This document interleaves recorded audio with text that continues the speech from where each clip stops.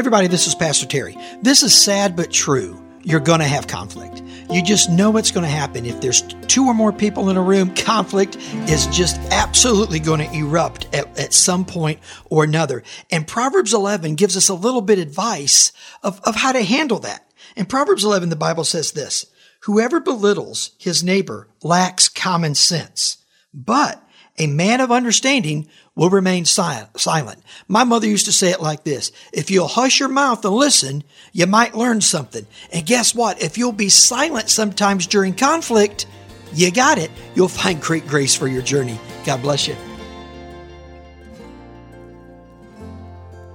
Thank you so much for listening to this edition of the Grace for Your Journey podcast. I pray that it has been a blessing and an encouragement to you. Pass it around if you think it would help somebody. And we look forward to you dropping by again for another episode of the Grace for Your Journey podcast.